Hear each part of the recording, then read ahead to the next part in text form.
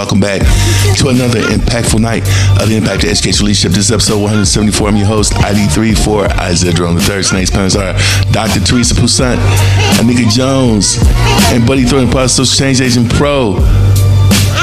Anika Jones, please say hello to the people. Hello, hello. How are y'all doing? Thank y'all for joining us today.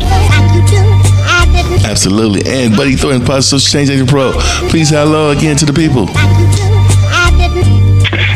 This is one of the favorite times of my day. I really appreciate being on here with my panel mates tonight, and the audience should be in for a thrilling show. Wow. And with that being said, Dr. Teresa Poussant, please say hello to the people. Hello, everyone. It's a pleasure to be here this evening with you all. Wow. Well, tonight's topic is empathy for self-destructive behavior.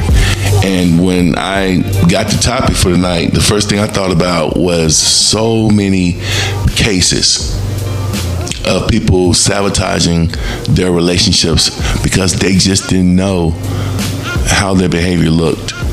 Let me go across the panel real quick, and I want to ask the question: what was the first thought that came to your mind when you got the topic for tonight? Buddy Thornton, let me start with you. The first thing I thought was, if people actually could learn this and embed this into their subconscious, a lot of the conflict that we face would just simply melt into dust. It would just be gone. So I think it's a very appropriate topic, and we need to just really hammer it home. Absolutely, absolutely. And Anika Jones, what was the first thought that came to your mind when you saw the topic for tonight? Super similar to Buddy's thought, thinking about awareness. So just Buddy talked about things, being embedded into your subconscious, but literally sometimes we don't know what we don't know. So getting that awareness up. So then, a lot of the shenanigans, like Buddy said, things, there will be conflict because we're people, right? Disagreement is natural, but a lot of it is shenanigans that don't have to happen. Oh, that's good. That's good. And Dr. Teresa Poussant, what was the first thought that entered your mind when you saw the topic for tonight? When we're talking about empathy, unfortunately, I don't see a lot of it in society today, which is sad. It really is a sad state. But it's a learned skill that we can learn to be empathetic towards others and have compassion and understanding. So that is what I wish that we would just have more of. But I see too much of the total opposite. So I'm looking forward to really discussing this subject of empathy. Oh, that's good. And when you said that, you forced me to open up the panel already, because there's a difference. There is a differentiation that needs to be addressed before we even get started. And that is, let's go around the board real quick. Let's go around the panel and let's break down this. What's the difference between sympathy and empathy? Who wants to take that first? What is the difference?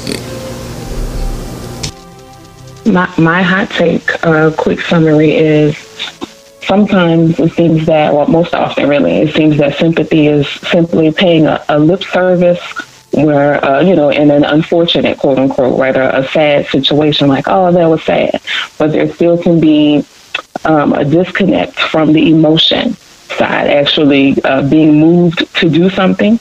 And that is what empathy is. It's more so, yes, you understand what's happening, right, from someone else's perspective. So still that awareness, but you're moved to do something versus just maybe perhaps a shallow feeling or even a feeling of apathy, like Dr. Poussant just said a moment ago. Sympathy is about just having compassion for other people. Empathy is putting yourself in someone else's shoes. And I believe that is a part of why Daniel Golden made it a part of the emotional intelligence definition that he coined. Having empathy, the ability to just look at someone else's, look through the lens of someone else and not just your side. Having that empathetic understanding of what someone else is going through. Right. An uncontrollable number of people are dealing with unbalanced biochemical processes, interacting with prolonged life stress and diverse personality factors that produce mental pain, mental anguish, mental distress. To better understand the relationship between mental distress and self-destructive behavior, it is necessary to place it in a broader context that includes other important factors and processes related to suicidal behavior, such as extraordinarily hostile and stressful life events, as well as personality traits and factors that may exacerbate self-destructive behavior. One personality factor that may play a central role in the suicidal process is emotional regulation. Moreover, this is why empathy is an effective mode of regulation of emotions. It can mitigate negative feelings caused by stress and reproduce or prevent mental pain in the long run, whereas sympathy can increase mental pain. Now, this topic tonight is going to save so many relationships. Oftentimes, especially during Valentine's Day, which is a week from now, people that have been in relationships or in a relationship for years, and something happened because there was no empathy. That person didn't get in the trenches with them, and not to help them out the trenches, but just get in there with them and let them know, hey, I understand. I'm in here with you. How important is it? I want to open the panel up again. How important is it when you're going through a life-changing situation? How important is it to have a support system? How important is it to have someone? It doesn't have to be your husband, doesn't have to be your boyfriend, doesn't have to be your wife, girlfriend, but how important is it to have somebody in the trenches with you? Somebody that has your back, somebody that's standing next to you, shoulder to shoulder. How important is that to you as a person? Who wants to take that first?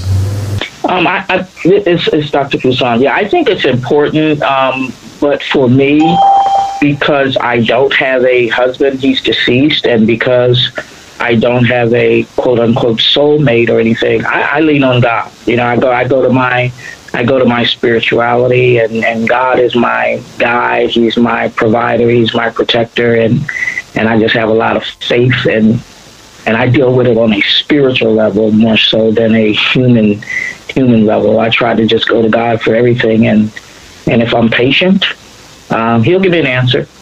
He always does. You're so strong. You have gone through a lot. You just lost your baby not too long ago. You lost your daughter, and a lot of people can't even fathom that. I've seen it in real life. I've seen it on movies, and having somebody that's in the trenches with you, for me, is so paramount. It's so important.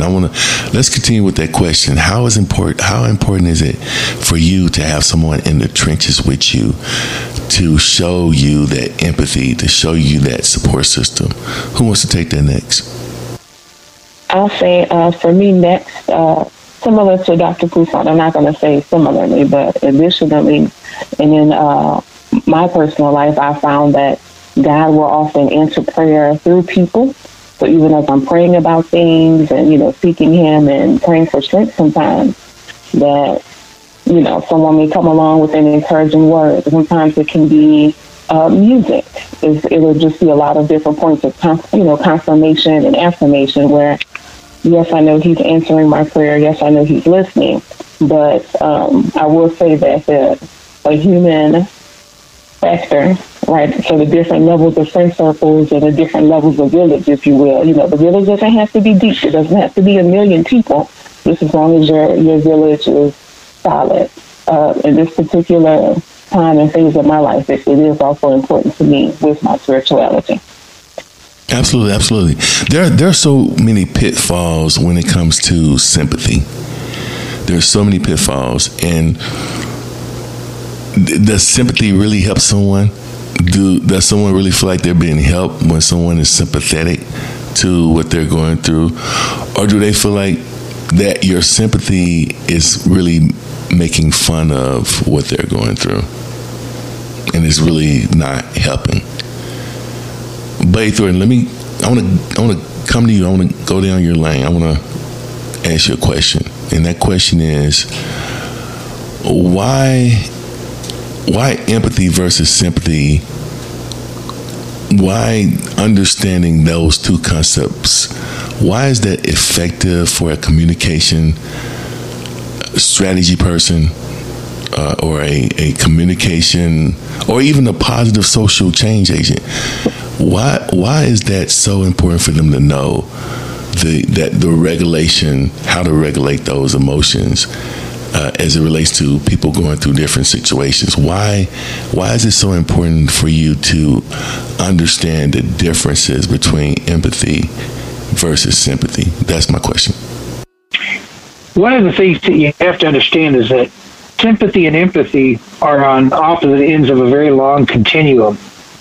And the midpoint in between the two is different levels of compassion. Sympathy, to be very blunt, comes across as a microaggression to a lot of people. It's blaming, shaming, judging. It feels a little dirty. It's a social pariah compared to empathy. Empathy is climbing down into that foxhole and saying, I'm right here with you, and I don't have to say anything, I don't have to do anything, but I am going to be here with you so I can feel and see everything that you feel and see. And in that way, you mirror your neurology, you uses mirror neurons, and you mirror their pain, and they can see the pain in you, and they understand that they're not in that problem alone. They understand that, yes, they may feel like this is the world on their shoulders, but this person understands what I'm going through because they have decided to take the journey with me, not just watch me, which is what sympathy feels like. Okay, you know what? I'm glad you said it. So why do so many people refuse the help? The panel is open. Why then do so many people refuse getting help? We see it all the time. We see it with grandmother. We see it with mama. We see it with auntie. We see it with dad. We see it with grandfather. You're going through a life-changing situation, but yet you are refusing for us to help you. Why is that? Who wants to take that first? A lot of people think that showing any kind of pain or anguish is also a projection of weakness. And we don't want to project weakness, especially to the people that we have closest to us, because let's take the case of a grandmother or a grandfather. They're supposed to be the rock of the family. They're supposed to be that person that other people can lean on. So when they are distressed, to show that they may need that shoulder to cry on, or they may need someone to climb down into that hole with them, they're afraid that that's going to change the dynamic and people in the family are going to look at them differently. And that's the main reason why people don't ask for help. They're afraid that it's going to change how they look to other people. That's good. That's good. Who's next? Yes, I totally agree with that, buddy. It also happens with our military, because my late husband was a vet, served in the Vietnam War. And out of my 18 years of marriage, I would think he talked about his military career maybe one time. It was just something he didn't talk about. But in hindsight, I look at it as he didn't get the help he should have gotten once he left that war. And again, it's a sign of weakness. That's why veterans don't speak up. They think you're going to treat them differently. And the same thing definitely happens in the black community and the black families, which I'm a part of, where we didn't discuss those kind of things. You know, you didn't show that weakness, because that's why you always hear black women are strong, or we show the strength, and we don't have this. We hate to get that vulnerable where we have to be analyzed, and then history again tells us that that we don't like laying on someone's sofa and opening up our things. And, we grew up with that concept, what goes on in this house stays in this house. So we come from a generation and a culture where you didn't speak about mental health issues. And unfortunately, my daughter had a mental health issue, and I spoke to her quite often about it. And I'm seeing that the generation of the millennials and the Gen Zs are much different than the baby boomers.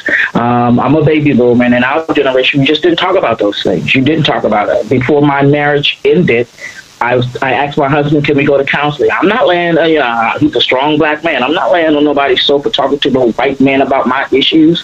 So you have that mentality was there.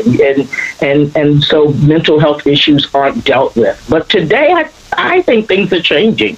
And I'm glad that people like, however you feel about him, Prince Harry and others who have a huge following are trying to bring mental health issues to the forefront to say, let's stop sweeping this under the rug and let's deal with these things, because kids today are filled with so much depression and anxiety. And I'm trying to figure out, was I depressed like that when I was their age? I mean, I can remember being down a little bit in middle school or something like that, but it is just like it's a different brand or a different breed of something that's going on in society. But I am glad that these generations are speaking up to say, look, we got issues going on here, and we need to figure out and get some help with them. Oh, that was perfect. Who's next? To add on a little bit to what was said, just even thinking about sometimes, besides, the cape that was referred to, right? The strong black woman, you being the matriarch, the patriarch of the family, depending, because just like Dr. Poussaint just brought up, millennials and Gen Z, and even the little alpha babies now, right? The youngest generation we have. Maybe everybody doesn't even have the words, the ability to express fully what's wrong. They know something's wrong, and they might know that they should be trying to explore, maybe some other resources, but they can't fully express it. So in my mind and a lot of my conversation, that's where some of that awareness comes in. Like, if you know that the person needs help, like maybe they can't say and they won't say certain things, but you can still show up and you know how to support them in that space because you know them, you're aware of them. And you may be starting to even add and build and give some of the words, give some of the tools along the way. But yeah, depending on exposure, depending on age, generations, all that, there's a million factors I can think of as to why someone may not ask, besides cultural, What you said was priceless. What you said was priceless. And let's get our hands a little bit more dirty. We're about to get our hands dirty because we're going to talk about right now, as the listeners are listening in, we're about to go in. We're going to have a moment of realization. And what is that? That's real talk. We're going to talk about mental illness, not only in the African American community, but in all communities, especially after COVID-19. COVID-19, all it did was it just blew the makeup off the surface from what was covered up for so many years. And it was covered up by not having enough time to spend with those family members, those students, those children. And we let technology raise our children for the most part. What I mean by that, phones, television. That's become the new stepdad, the new stepmom, the babysitter. And because of that, we have not seen, in most cases, those self-destructive behaviors being acted out from our children so that we could correct them before it got out of hand, so we can show them how to manage them before they got out of hand. And now we're in a place where, we know what's going on is getting better as far as information, but do they know how to communicate? And because they do not know how to communicate for the most part, they keep hurting themselves. They keep hurting themselves. The panel is still open. Who wants to take this first? Why do people keep hurting themselves? Yeah, I'm going to jump in and I'm going to address at least two things you said. Number one, social media and digital devices are not a destructive behavior. The inability to put aside digital devices is a destructive behavior. I talk about people who are always looking at, I don't want to appear weak. I don't want to let people change their image of me in their mind. But then I take the SWOT analysis, which people use in business all the time, and I apply it to the human factor. Because the humanity in question is, what actually is a weakness? What actually is a threat? When you cannot expose or at least share that you may be in pain, as Robin Williams said, and he did commit suicide, but what he said was, people don't fake feeling good. They fake feeling good. They don't fake being mentally ill. They don't fake having depression. They fake being okay. They never say anything other than, I'm fine. Let me be. Just stay away. I'm good. The problem is, you've got to explain to people, and you've got to get them to buy in on the idea that the strength is embedded in the vulnerability. If you cannot share and say, I am strong enough to be vulnerable, I am strong enough to say, I need help, that's where the strength lies. And right now we have such a mix between the generations, and everyone's anchoring on baby boomers all the way down to the newest generation. I'm a great-grandfather. I am a baby boomer, and I would like to thank Dr. Poussaint's husband for his service. I'm a Vietnam vet as well. And my older brother, he died from PTSD from Vietnam because he spent 30 years in and out of facilities because he refused help. It was a cyclical thing until it finally ate him alive and he died. So when you cannot express vulnerability as a strength, you don't understand how to play on the empathy that is the most powerful thing that you can get from other people. That's the one thing that I wanted to say. It's very important. Powerful, powerful, powerful. Who's next? Yeah, I also thank you, buddy. That was great. I enjoyed that a bit because that is you're right. Being vulnerable is key. I also believe that self-awareness is a crucial factor in getting to understand who you are. And if you find that you are suffering from depression or suicidal thoughts, it is important to be able to recognize that and to seek help.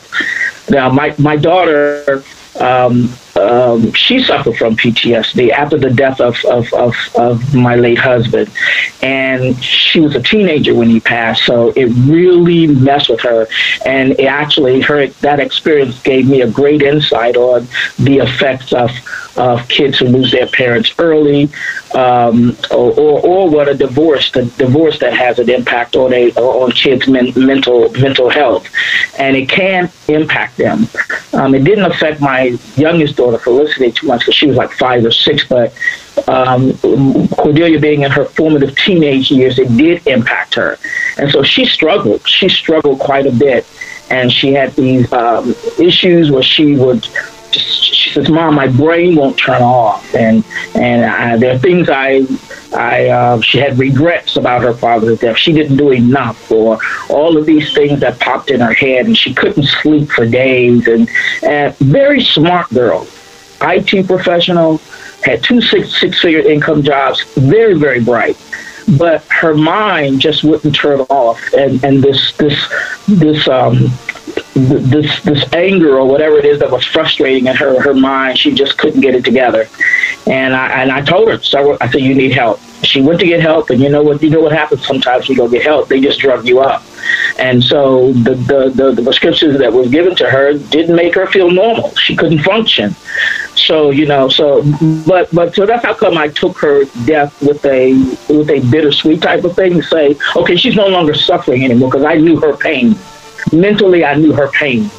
But it is that self-awareness, because I had to bring it to her attention. Whether you're in denial or not, you need help. And she says, yes, Mom, I know I need help. I'm going to go get help. And sometimes it takes a person to recognize that. So having self-awareness and being aware that someone is struggling and giving them what you can, because there was only so much I could do. But as a mother, it was my child. And I'm like, I'm going to do whatever I can to help. But vulnerability and self-awareness to me are key. Oh, this is getting so good. Listen, honest, don't go anywhere. I'm about to go to Nikki Jones. Same question. Why do people keep hurting themselves, in your opinion? Really just echoing a bit what my co-panelists have said. I was just thinking a lot about it a lot from a generational perspective. Again, I think my co-panelists are baby boomers, but, we even have traditionalists, a generation that's older than the boomers and all the way down through alpha. So that simple question, someone said, how are you doing? I'm fine. That it shows up differently, though. Like if you talk to different generations, that you actually will get a different response. So what we're finding is, yes, maybe the younger generations are being a bit more honest about it, and just true to the awareness piece. Like we actually have to see, who they are, how they move, so we know when something's wrong. We study them, and so we can really support them. That see, study, support factor is key. So again, if we aren't really seeing and studying, kind of going back to some of the device time and making sure that it's balanced out with, genuine interaction, then how do we know what to look for? How do we know when they're not moving how they usually do? A lot of times, I like to call them mirrors and echoes, right? So especially our younger people, they're showing us what they need. They're giving us feedback, whether it's through the mirrors, right? Things that we see, things that we hear them say. But the mirrors will crack if they go unchecked, and the echoes will just continue to ricochet. There's a lot of high functioning depression that, people have been flabbergasted. We could think of a lot of different, people that are in the spotlight that committed suicide or have talked about a lot of mental health issues that they're dealing with. But another piece is, I think that it's not as common for people to be aware of the layers, not just the intensity of the process, but the layers of healing as you go through and strive for wellness is much deeper and the duration is much longer. I think that many people recognize. So if you are starting your process, you're going to therapy, you're expressing yourself more, it cycles in waves and layers to be aware of. Oh, this is so good. I've seen pastors do this. I've seen military personnel do this. I've seen principals at schools do this. I've seen teachers do this. I've seen football coaches, volleyball coaches, swim coaches, bowling coaches. I've seen them do this. I've seen mom do it. I've seen dad do it. I've seen grandma do it. I've seen them get into the trenches with their children. I've seen them in that rocking chair at night while their child was out in the streets doing God knows what. I've seen them going to the prison, seen them going to the courtroom, seen them going to the jail house to get their kids out of prison, out of jail, because of those self-destructive behaviors. I've seen them get in the trenches. I've seen them lose sleep. I've seen them weary themselves to a fit. I've seen them lose weight. I've seen these parents go through hell. I've seen it. I've seen them go through pain. I've seen them go through suffering. I've seen them not let go of their child until it seemed as if something supernatural pried their child out of their fingertips, and then they could do nothing but pray. I've seen it. I've seen it. I've seen it. I've seen it. And so tonight we're going to talk about personal stories and how important these personal stories are for healing, for wholeness, and for peace. Peace where? Between your ears. Peace in your mind. And so I want to ask this question. How has what you've experienced caused you to find your hidden power?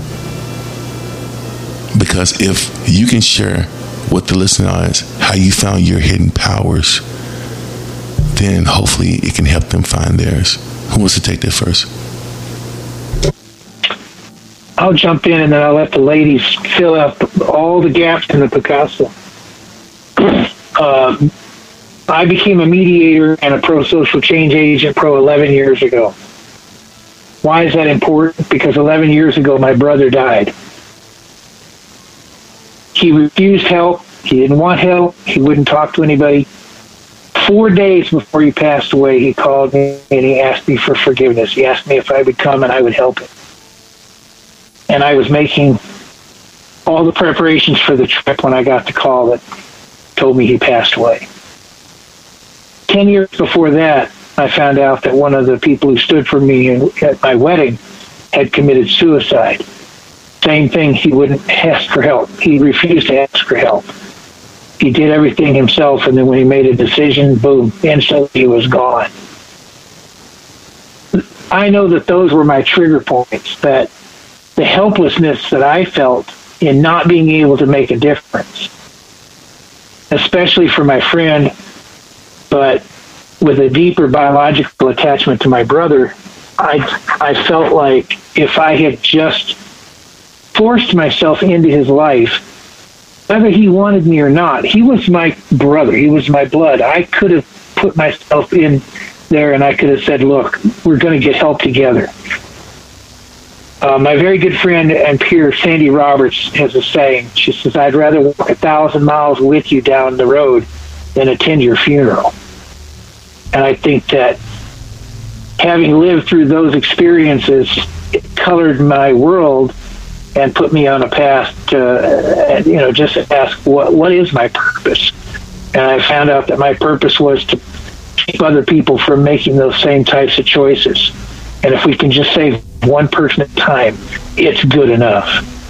And I'll pass it to the ladies now. Beautiful.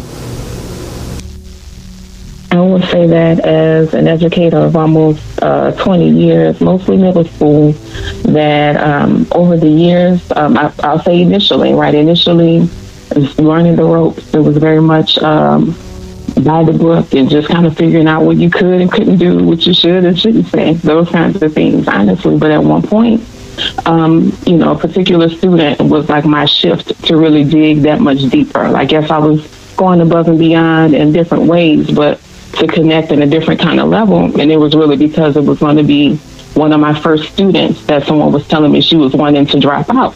She was in 7th grade. And so that was okay, whatever we were doing, clearly it's not enough, right? So when I think about my lane, my gift, also let me mention that my mom is a public school social worker, right? So I've been hearing some of the conversations and things, plus applying it in my classroom, but it was really digging deeper and connecting in a very different kind of way with the adolescents, with those middle schoolers and high schoolers, and really just continuing to keep tabs on them. That's what I understand, just a lot of the conversations, right, that they want to have, that they wish people would have with them, so we would. A lot of the moments of honesty and transparency, because what happened, a lot of times you hear younger people say, well, nobody understands, because they don't think that we went through the same thing as adults. They don't know that we struggled with certain things. They don't know that we made mistakes in relationships, or we, just all types of mistakes. So just that transparency, that awareness, it makes them feel I guess, more connected. For one, yes, someone understands, and they're more likely to talk and open up. So it was that one particular student. It was a whole different shift in my educational career, that trajectory, when it was like, okay, I'm going to do everything I can. It was like a true mission that day, and it's been that way ever since, until I started consulting full time, but still instilling that into all the work, everything that I do and speak on, just really especially honing in on the adolescent, that space, 10 to 25. That was perfect. That was perfect. We're almost out of time already. Dr. Poussaint, same question. Sure. And I'll be brief because I know we're almost out of time. But I thank you, buddy. I needed to hear that tonight because I was just talking to Isaiah, talking about how since my daughter's death 2 years ago, it's like I know I'm not the same. And I wouldn't expect to be the same. But it's like the wind was taken out of my sail because I just published my book and I wanted to make sure I could go on a speaking circuit and motivate women and encourage women and things like that. But since losing her, a piece of me is gone. And I'm fighting to get that piece back. But I do know what my purpose is. My purpose is to teach. That is my true God-given gift. And I just became an ordained minister, and so that I can do ceremonies such as funerals or weddings. I'm not looking to do a whole bunch of preaching because I'm a teacher. My daddy was a preacher. But that is my purpose. My daughter, like Buddy's brother, suffered from PTSD. She did not commit suicide, although when she did not live with me for a little bit, she was cold and she said, "Mom, I just want to die." And no mother wants to hear that from their child. And she would send me a text. And I said, "Don't ever send me a text like that. That tears my heart apart." So she did eventually come back here and live with me. I felt better when she was under the same roof as I am. And she was better when she was with me because I gave her and showed her unconditional love. I loved her just the way she was. So, other than finding my daughter dead one day, that's the part that replays in my head over and over again. And I am struggling to get over that. But I'm going to get there. Because Buddy was just telling me through his message that I've got a gift, and I've got to use that God-given gift. And I'm going to get back there. May not be there at this moment, but I will get back there. And my job is to go out and spread the word and to motivate women and to encourage people about mental health or how they deal with it. My daughter was just going through so much. The other medications didn't work, so she ended up taking a pill. However, she did not know that pill was laced with fentanyl. And that's how I was able to find her the following day dead. So this is a serious thing. She just wanted her brain to stop moving, and it did. So she left peacefully. And quite frankly, when the pastor came over the next day, he said, "Dr. Poussaint, you look so relieved." I said, I'm resolved. I'm already at acceptance. All these stages of grief, I'm already at acceptance because I know what she was going through. So my gift is to spread the message, the word that I am empathetic, and that we can show empathy towards others and understand where they're coming from. But I can tell you right now, there's nothing like losing a child. You know, when you lose a husband, you're a widow or a widow. When you lose a mother and father, you're parentless, whatever. But when you lose a child, there's really no title for it. And it's just something that it just seems to be unbearable. But I'm going to come out on the other side, no doubt about it. I hear so much hope in what you have just said, so much lively hope that has been given to you, and that grace that God has given to you is rich, and He has given you a grace to speak through. This grace he has given you has been poured into you so that you can pour it out again. Now, does it feel good? No. It's a sacrifice. Yes. It's a sacrifice, and a sacrifice is messy. A sacrifice is bloody. A sacrifice is sorrowful. But in the sacrifice, when he chooses you for the sacrifice, it's to save millions of people. We're out of time, but the last question I have to ask is, based off of the topic tonight, and we're talking about real stories that connect to this topic, what are some social, emotional strategies that you can talk about, panelists, that will help children and teachers use in their toolbox, in their mental toolbox, in their social emotional toolbox? And how does this topic connect you to that toolbox that you have used yourself to be resilient? Who wants to take that first?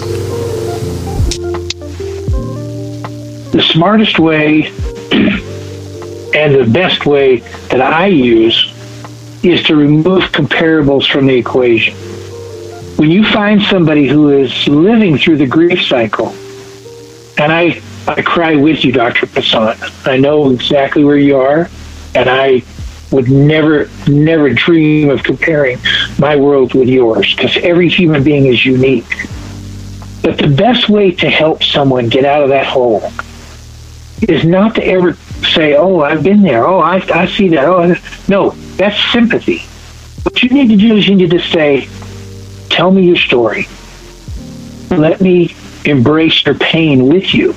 Let me take the journey with you. And then you let them empty the bucket. You let them do a brain dump until they have no more in them to dump. Because once they let it all go, then it's out on the table where you can rearrange it like the blocks that need to be rearranged until you find your purpose in the pain. Because God didn't put us here to just endure pain and then get nothing out of it. I'm not saying that every pain has purpose, but I am saying that you can, if you choose to, you can help someone discover their purpose. You don't tell them what it is. You let them find it with your hand on their shoulder, with your arm around them, embracing them and letting them know that they're not alone. Because there's nothing more powerful than that. You know, what Dr. Poussaint described is what we call the living grief cycle. When you are living with someone that you know you want to help more than anything else on this earth, but there's something there that is just not going to let that happen. And yes, when you get to the end of that journey, it is a release. It's a release for them, a final release because they are not here. But it's also a release for you because the empathy that you have embedded in yourself can come up, bubble up, and all of a sudden you can find purpose. And it is a relief that you no longer have to carry that empathetic burden. But it's very important that people recognize that. Everyone's in pain. Everyone has something they have that they need someone to put their hand on them and say, let me be your brother. Let me be your sister. Let me be your shepherd. Let me be with you, not to tell you what to do, but just to allow you the presence to do it yourself. And then no judging, no blaming, no shaming, because now you win the battle through empathy. Wow. Who's next? I have nothing to add. For me, this is Dr. Poussaint. I have nothing to add there. That was for me. Thank you, buddy. That was for me. I'm taking it.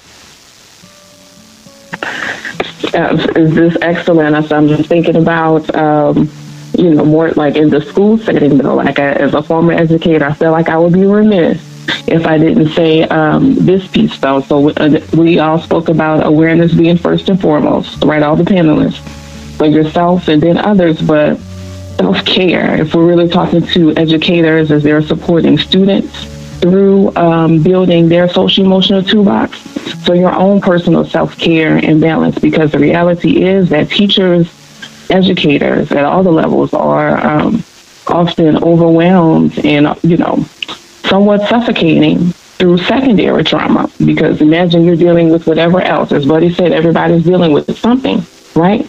And then you have maybe a classroom of 25. So then it's times 25 as you're working with them. Or if you have 3 blocks, it's times 75. If you're in secondary, it might be times 150, because that's how many young people sit in your seats every day.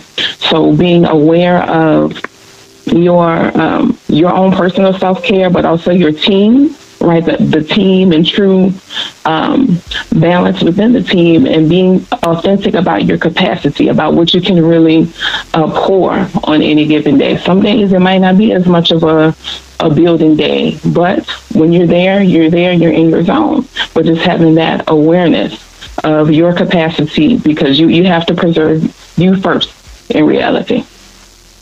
Wow, this has been another impactful night of the Impact of Educational Leadership. Our guests tonight were Dr. Teresa Poussant, Anika Jones, and Buddy Thornton, Social Change Agent Pro. Good night. Impact of Educational Leadership Podcast.